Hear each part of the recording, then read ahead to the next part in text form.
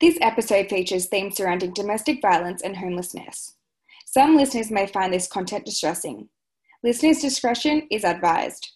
It's not about the genders pitted against each other. It's actually about the gendered inequalities in the whole system.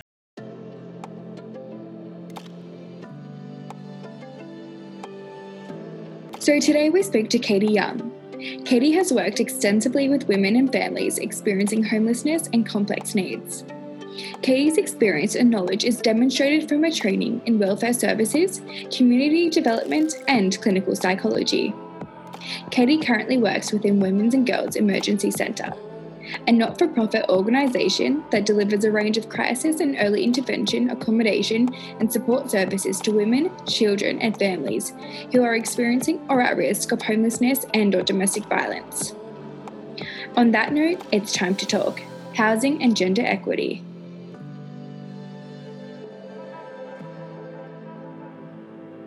Hi, Katie. Thank you for joining us today and being part of this mini podcast series. We really look forward to hearing what you have to say in regards to homelessness and gender equity. So we just wanted to talk a bit more about your role in the organisation. We know you're a part of WageCheck at the moment and kind of what your services provide.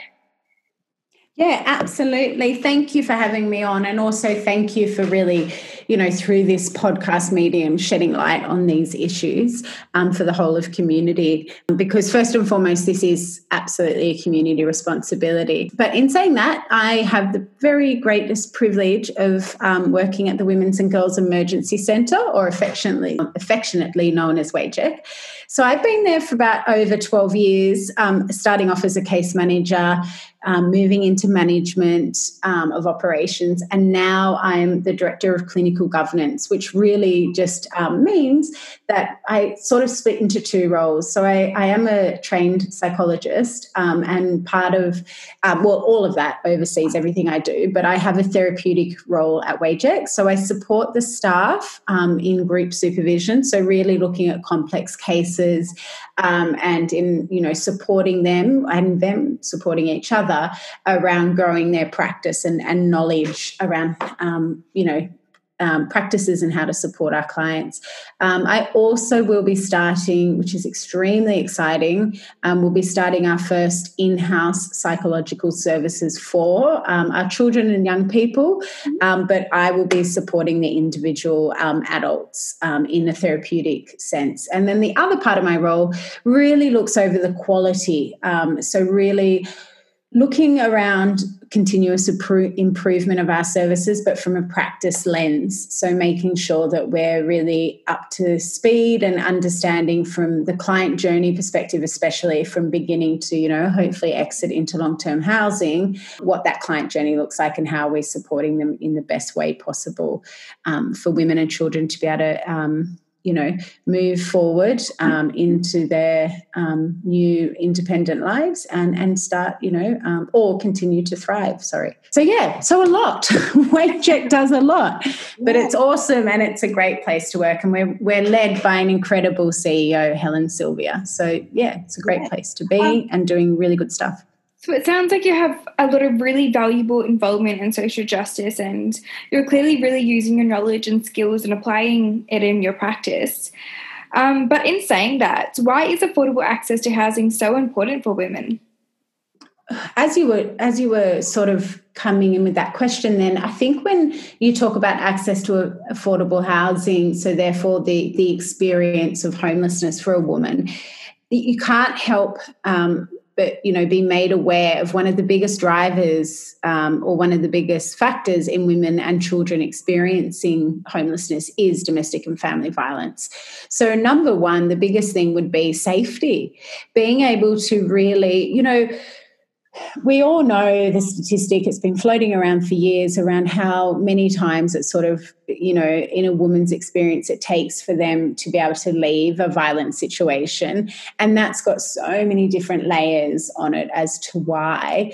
But one of the things that would support that transition into a safe future and moving away from violence, which is such a strong and takes such a strength for women to be able to do, is to be able to not have a barrier to affordable housing, which at the moment in New South Wales, in Australia, but in New South Wales where we work, is a huge barrier. So the need for accessible housing is number one primarily about keeping women and children safe and affording them properties that that are habitable, that allow children especially to not have so many disruptions to their schooling, to allow women to be able to, in a stabilisation, sort of a stability sense, be able to move towards safety, a life free from violence, and therefore be able to start their sort of recovery and healing journey. And look, I can't say this or talk about this without really expressing, which I know a lot of us know, but it's just a basic human right, particularly in a developing country. I mean, it should be everywhere. I mean, I believe it's obviously everywhere. But in a country like Australia, it's a human right to feel safe, secure, and stability. They're the things that a home gives us. And if you've come from an experience of domestic and family violence, you haven't had those things. You've been incredible. Women and children have been incredible in, keeping themselves and their children safe. That's just such a huge strength. But it doesn't mitigate, it doesn't minimise or mitigate their experience of feeling unsafe all the time or feeling that sense of pain all the time. And so then to assume or think that women then leave, they then experience very similar experiences to being in that DV relationship when they're out trying to access support, when they're out, those same sort of oppressive behaviours that have been enacted by the user of violence is what the women then, experience within our systems, within our housing system, within our government systems, within our, Centrelink and those sorts of things. Yeah. Yeah, and I think we have to remember that financial abuse is a part of that domestic violence. Up to 90% have experienced it when seeking domestic violence services. And it comes back to that feminisation of poverty. So I guess you're talking about the real social and political identities that can have an impact on discrimination and lead to risks of homelessness. Yeah, which again, when you talk about the financial abuse, you talk about, if you talk about the intersectionality, it's not just around, identifying as a woman or being a woman in this world. It's also looking at the race that someone, is identifies with. It's the socioeconomic status that women come from as well. All of these things are impacting, and one of the biggest things around moving into a life of independence or a life free from violence is, yes, absolutely, that access to financial stability, which has a gendered lens on it. There is a gendered imbalance to that, and there is absolutely a wealth gap.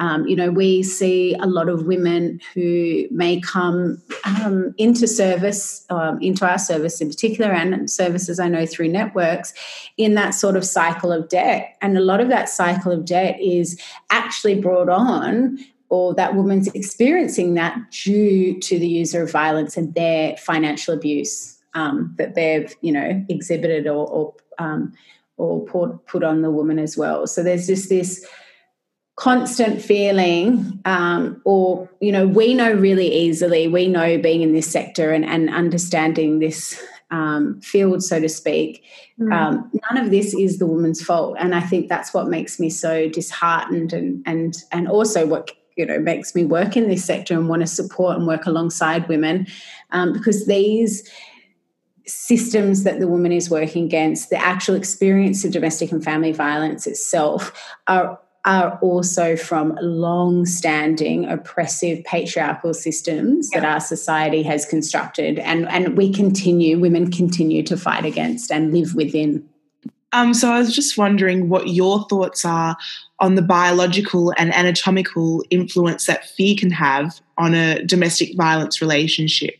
So I was recently reading an article in the Guardian, and they were talking about the World Health Organization's European campaign Health 2020. And basically they're reviewing the idea that sex differences are not important, and what's important is socialization and culturation. So the counter-argument is that they're going to miss sex-specific sensitivities to stresses, and by not considering these, they may underestimate the negative effects. So I was just wondering what your thoughts are on that. Well, I guess the thing having not read that article, I guess the thing that there is a gender imbalance. So, I mean, when you're looking at gender, that's maybe through a different lens than what they were talking about in the article. I mean, I think from a socialization perspective, you have to think of all those things. So I wouldn't say that you don't, you need to talk about culture. We need to understand, because in someone's experience of their culture as well, there's oppressive states that they've experienced from, systems, systems abuse and barriers to accessing support. But I do think that definitely gender differences do play a big part, if that's what they were sort of getting to. Is that what you mean? Looking at kind of that, the biological differences. So, for instance, if you're in a relationship and as a woman, and you might have that fear that a man may be stronger or whatever it is, and that's the reason why you wouldn't want to think about leaving the relationship because of that fear and the long-term ongoing effects that might happen, if that makes sense. Yeah, whether there are biological differences or not in regards to the fear response, what we do know about domestic violence is that there is a gender inequality. Mm-hmm. So, and it is violence against women is driven by a gender inequality. Just with your perspective as well, how would you suggest that we address these gender inequalities? The gender inequalities,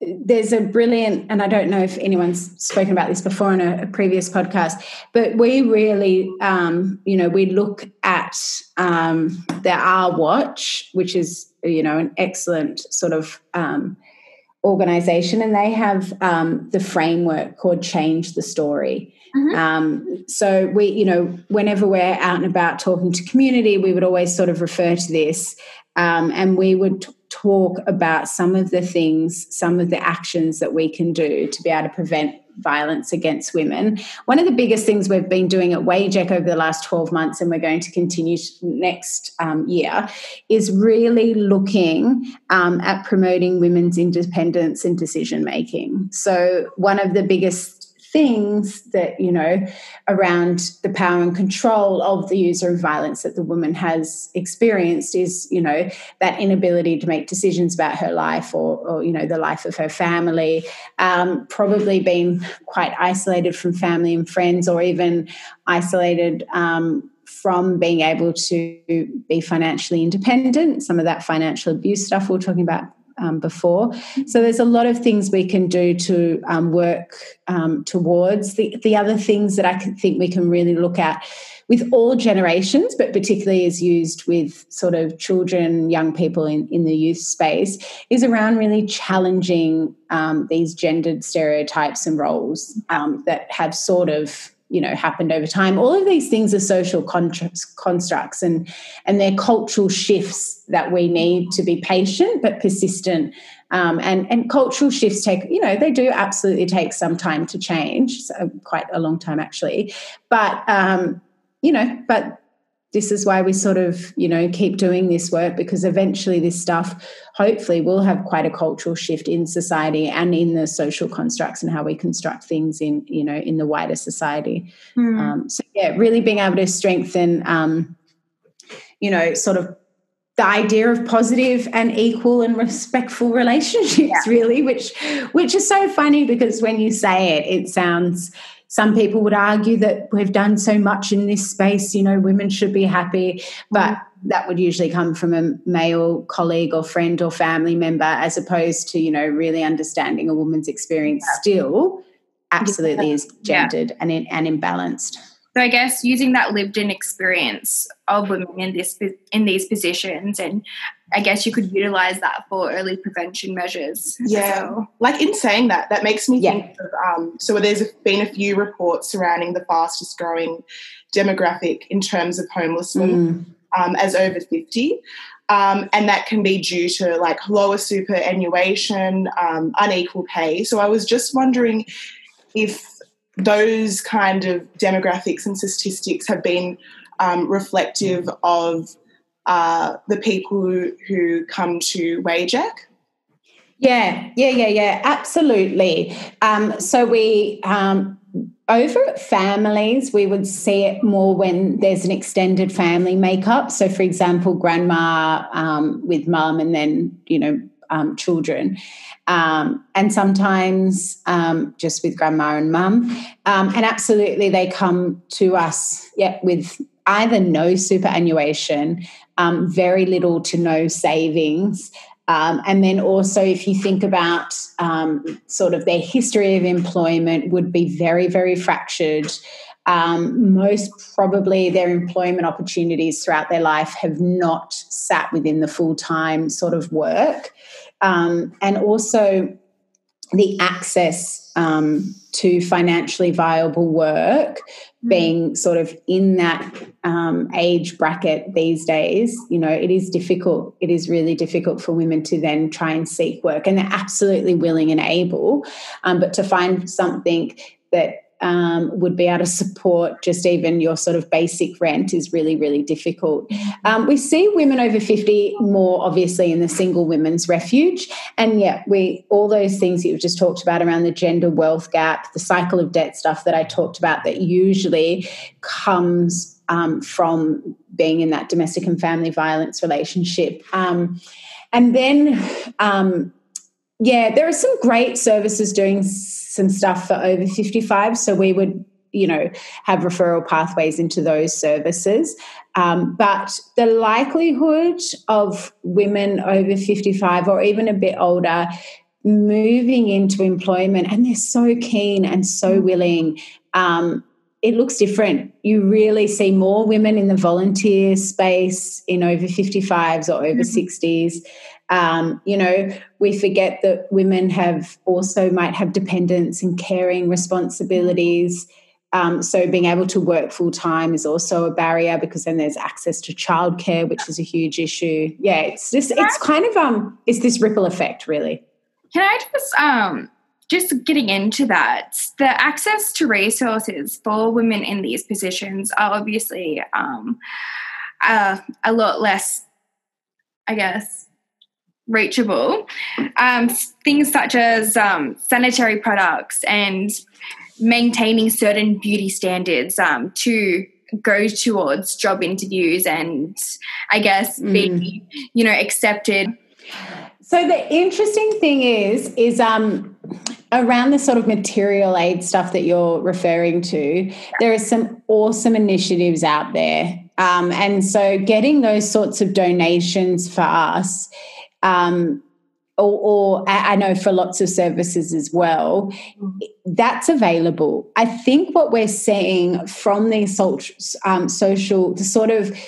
the interplay between these long-standing traditional social and cultural expectations of how women should present in the world. And so this example we're talking about now is, looking for employment.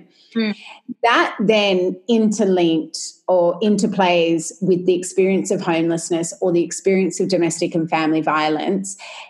You then have this sort of mental health impact, I think, that plays out as well. So these continual stressors and cumulative factors that sort of, put stress and pressure.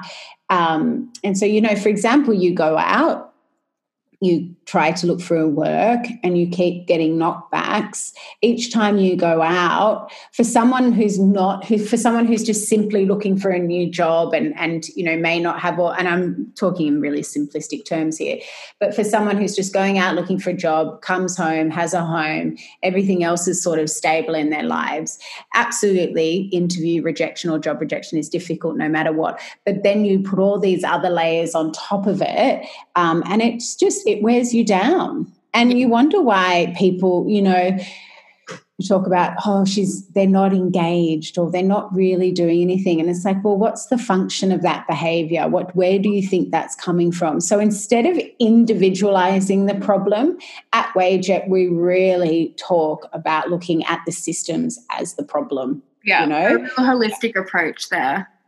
Yeah, and a systemic approach. Yeah. Like absolutely understanding. So, you know, from an individualized perspective, let's unpack and let's look at the function of that behavior and what it's serving. And then, you know, you look at the sort of motivations behind things. But then all of those sort of other things we just talked about, like the social and cultural experience, accessing the job market. There is an oppressive system that women experience that definitely is more oppressive in the general population, not talking about individual experiences of males, but in general for women, it's a lot more of an oppressive and inequitable experience. So you have quite a bit of experience in the homelessness field. I was just wondering, what strategies can we implement to change these attitudes and shift the dialogue? Attitude's a very interesting one. And look, it's not, I can go down rabbit holes sometimes reading things. And quite some years ago, to measure, like attitudinal studies are really difficult. Attitude's a difficult thing to measure.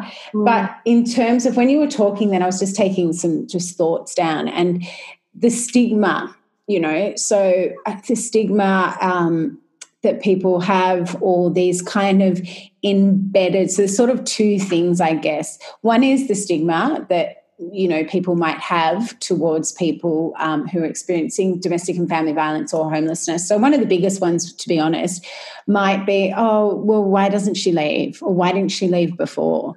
You know what I mean? So people just being very, very uneducated around the experience of domestic and family violence, the physiological, the psychological, sort of all the impacts, the negative impacts that someone experiences when they're in that situation. Also, people's idea about what a homeless person is also quite interesting. Yeah. So I think you could unpack it in two ways. So looking at that stigma and demystifying is what they sort of would talk about, demystifying these ideas around people's lived experiences is honestly just sometimes that awareness. So that awareness raising, which might have an educational component to it. I mean, one of the biggest things now, particularly with how we use social media or how, you know, in the COVID sort of era, we're on Zoom. Connecting with community is probably a lot easier. Connecting to the wider community is probably a lot easier than it used to be. So even just, you know, we've talked about at WageUp, just even starting community discussions, those sorts of things, really using our social media platforms to raise awareness. And interestingly, absolutely, I think, what's it called, the algorithms or whatever, when, you know, we're going to draw people who are already in that space. So the next thing for us to really think about is drawing in those people who, which is what you're talking about, drawing in those people who have those archaic ideas about what it is to be homeless. Yeah. I also think when you talk about societal responses, there's a lot of prevention work we can do around challenging gender stereotypes and roles, and also challenging condoning of violence against women. Placing the power back into the survivor. Yeah. And I guess letting their story and resilience show the ability to change and absolutely. And what you're drawing on at WageUp, we've done a lot of work in the last few years around a feminist leadership model. And part of that was to unpack our assumptions. And one of the biggest assumptions around that is that the woman's experience is the primary source of truth. Yeah. So really some of that storytelling stuff would be, you know, that narrative around a woman's experience would be amazing to be able to share with wider community. Also, what you guys are just nailing and talking about is the idea around, you know, it could be any of us. Yeah. And that's also another one of our assumptions at Wager. And I'll never forget, I started off, 21 years ago now, when I was 9. Yeah. When I was 19, I was at TAFE doing welfare studies, and it was an awesome course back then. And one of my teachers just said to me, we're all one step, you know, we're all $1 away from being, you know, on the streets, or she said in the gutter. But that same idea that it could be any of us.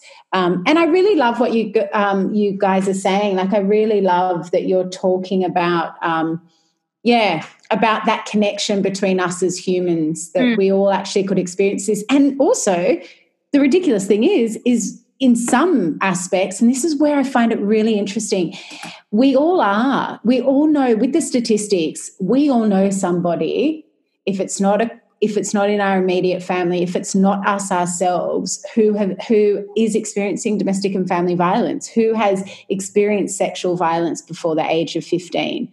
Like, do you know what I mean? So it's so interesting how people psychologically can just shut off to how big a problem this is and always think it's in someone else's yard, or, like you said, is around people who experience poverty. It's worse there.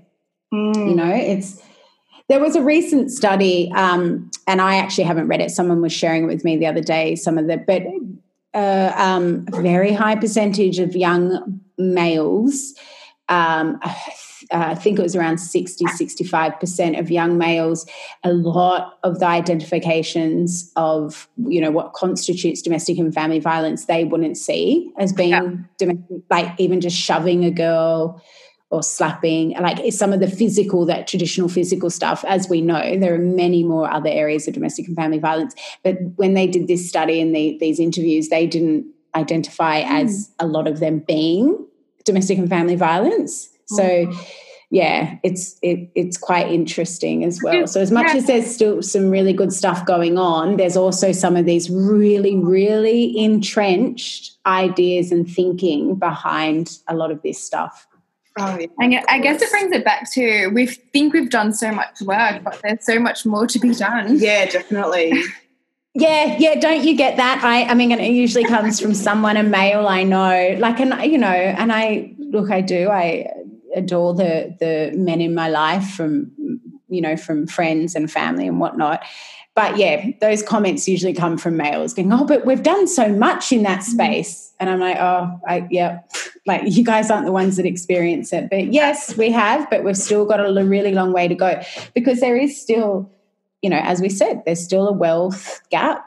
There's still barriers to accessing full-time employment. Women are still, and this just, you know, women still are the sole kind of, you know, have the caring responsibilities of dependents, you know, even when both parties work. And absolutely there are going to be some family and households out there, and I know them, and you know, and I experience it here as well. Absolutely there are some families where that's not, you know, that's not the norm, where we are moving towards more of that gender equality in the household.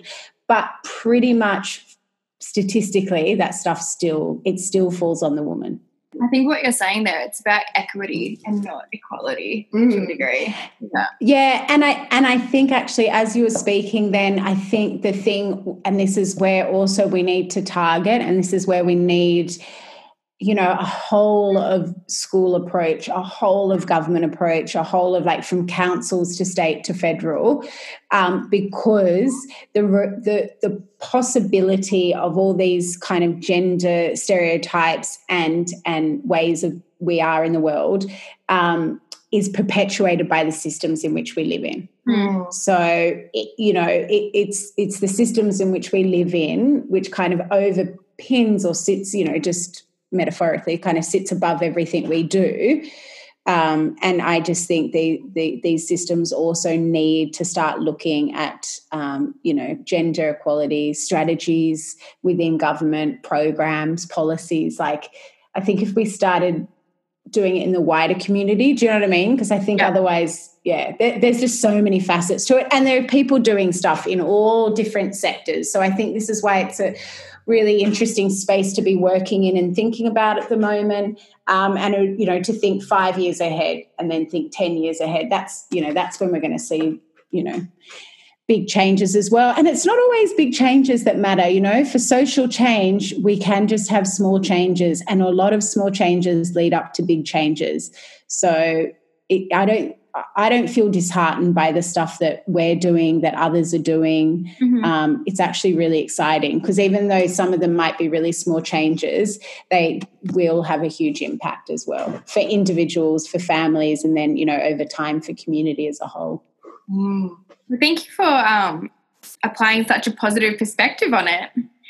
I have to. How else would you stay in this game?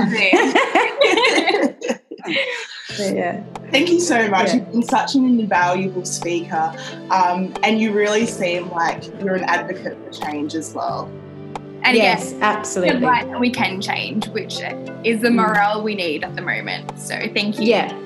Yeah, thank you very, very much. Thank you for your time as well, and having this discussion. It's really important.